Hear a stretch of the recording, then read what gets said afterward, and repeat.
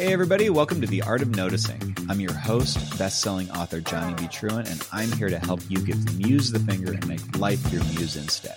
In each 10-minute episode, I'll tell you how I spun something mundane into inspiration and show you how to do the same. If you've ever wondered how to write better, how to be creative, how to get more ideas, you're in the right place. Let's start noticing. All right, truth time. I cheated a little bit on this one. So the idea of The Art of Noticing is to give you something that I noticed recently, that I noticed today, or that I learned today, something that has gone under the radar and instead kind of popped up and became something that I've trained my mind to see that I can then use as creative fuel. In truth, this is something that I remember reading quite a while ago, but rather than revisiting it, it's not like I revisited this idea and it brought it back to the fore, but rather, why don't I just tell you what it is? So in Stephen King's book On Writing, it's a memoir, it's nonfiction. It is unsurprisingly on writing. And King talks about, he's talking about the time when he was really struggling with alcoholism and drug addiction. It has been a constant theme throughout his life, apparently, right down to his stories. So The Shining is, and he says this in On Writing too, The Shining is about an alcoholic writer struggling with his inner demons.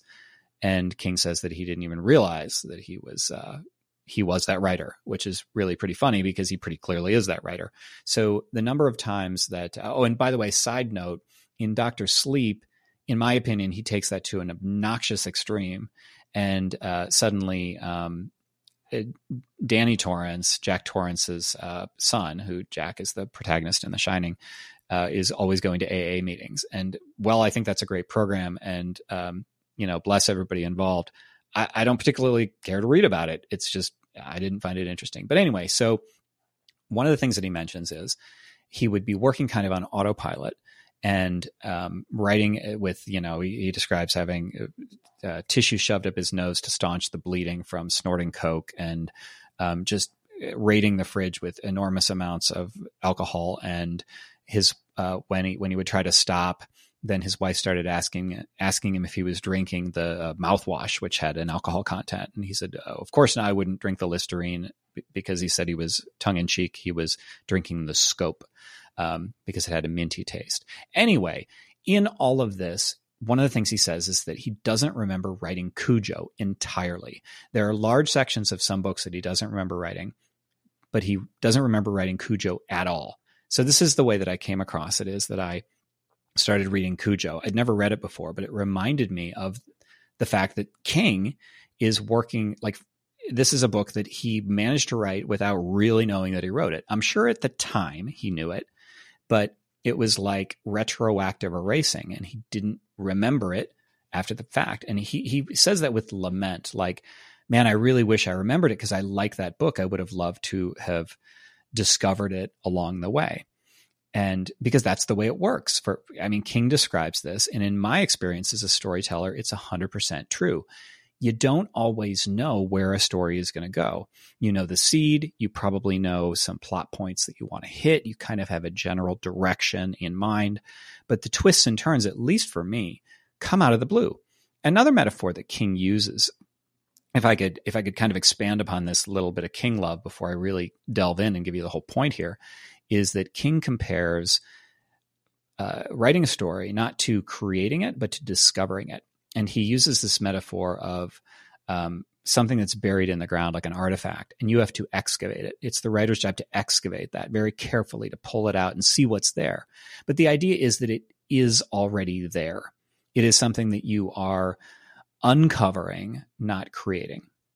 So with all of this, and with my remembering that he didn't write Cujo, I'm sitting here and I'm reading Cujo, and I just have in my head that King does not remember this at all because he is so whacked out of his mind on drugs.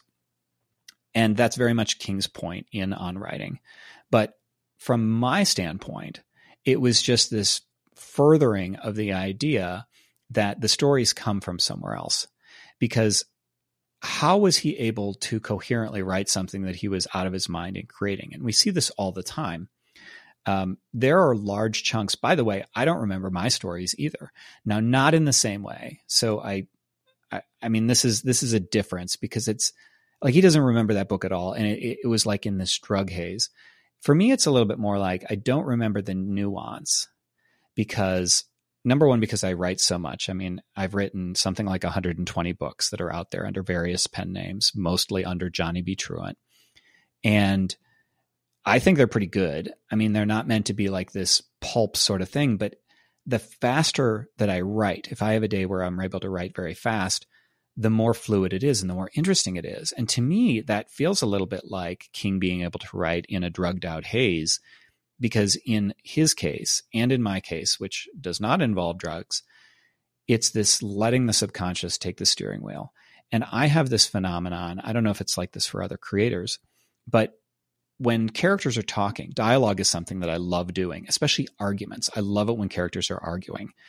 And when that happens, I don't get the feeling that I'm writing things for them. I'm not giving them lines. Instead, it's like I'm standing in the corner of this room that I have painted for them. I've given them a space, and I'm just listening to what they say.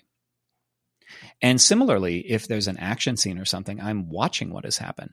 That is the phenomenon that happens most often, is that I observe what is happening, and I feel more like a stenographer. I feel more like I'm not directing the action. I'm just sitting back and describing what I see. And if character walks into a room, and sometimes I don't expect characters are their actions, sometimes happen out of the blue, and I describe what happens. And sometimes I'm really surprised. I'm like, wow, I did not see that coming.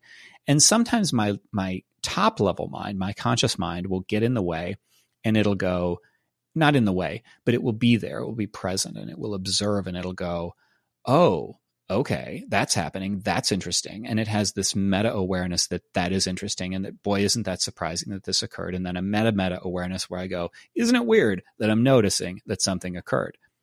But this is all to say that I'm very aware of this phenomenon, and I'm fascinated by it. And the writing fast thing is all about flow, because I get out of my own way. And so in my mind, this is all it's a sales job for us being conduits as creators. Rather than thinking of yourself as a creator, think of yourself as a conduit, almost like a medium, almost like, one of those people who like goes into a trance and spirits speak through them or something like that. And if you think that way, and if you can find the right flow, and if you can get out of your own way, and yes, I know this is easier said than done, especially if you've struggled in the past. But once you find that rhythm, because I feel like I have that rhythm. I've put in my 10,000 hours with writing. And because I have that rhythm, I'm able to get into that state. And when I get into that state, it's like I said, my conscious mind steps out of the way, and it's really the subconscious that's in control. And I think that if you allow yourself to delve into that subconscious realm, if you allow that part of you to steer, that's where the really good stuff is. That's where the stuff that's not overly critical because of something, you're afraid somebody's going to read something you write, or something in the zeitgeist is against what you're trying to write. And so you're like, oh, I can't say that right now. That's where the real stuff is. That's like our real selves. That's the creative wellspring. And, the way that I do this, just as a practical exercise, I talk out loud to myself. I walk around my neighborhood talking out loud to myself. Thank God the Bluetooth headsets were created, because people just assume I'm on a phone call. But that's the way I work things out, because that's me talking to me. I'll also write dialogues with myself, like complete with quote marks, where there's two halves of me and I'm working something out. And the most amazing things come out of that. I write a line, and then I write another line, and I kind of see where that's happening as I'm having this dialogue with myself. It sounds crazy, but as creators, folks, we are a little crazy by society's definition. So I would say embrace your inner crazy. Don't become a drug addict, but let the subconscious take the helm and wait and see what happens. All right, that's it for today.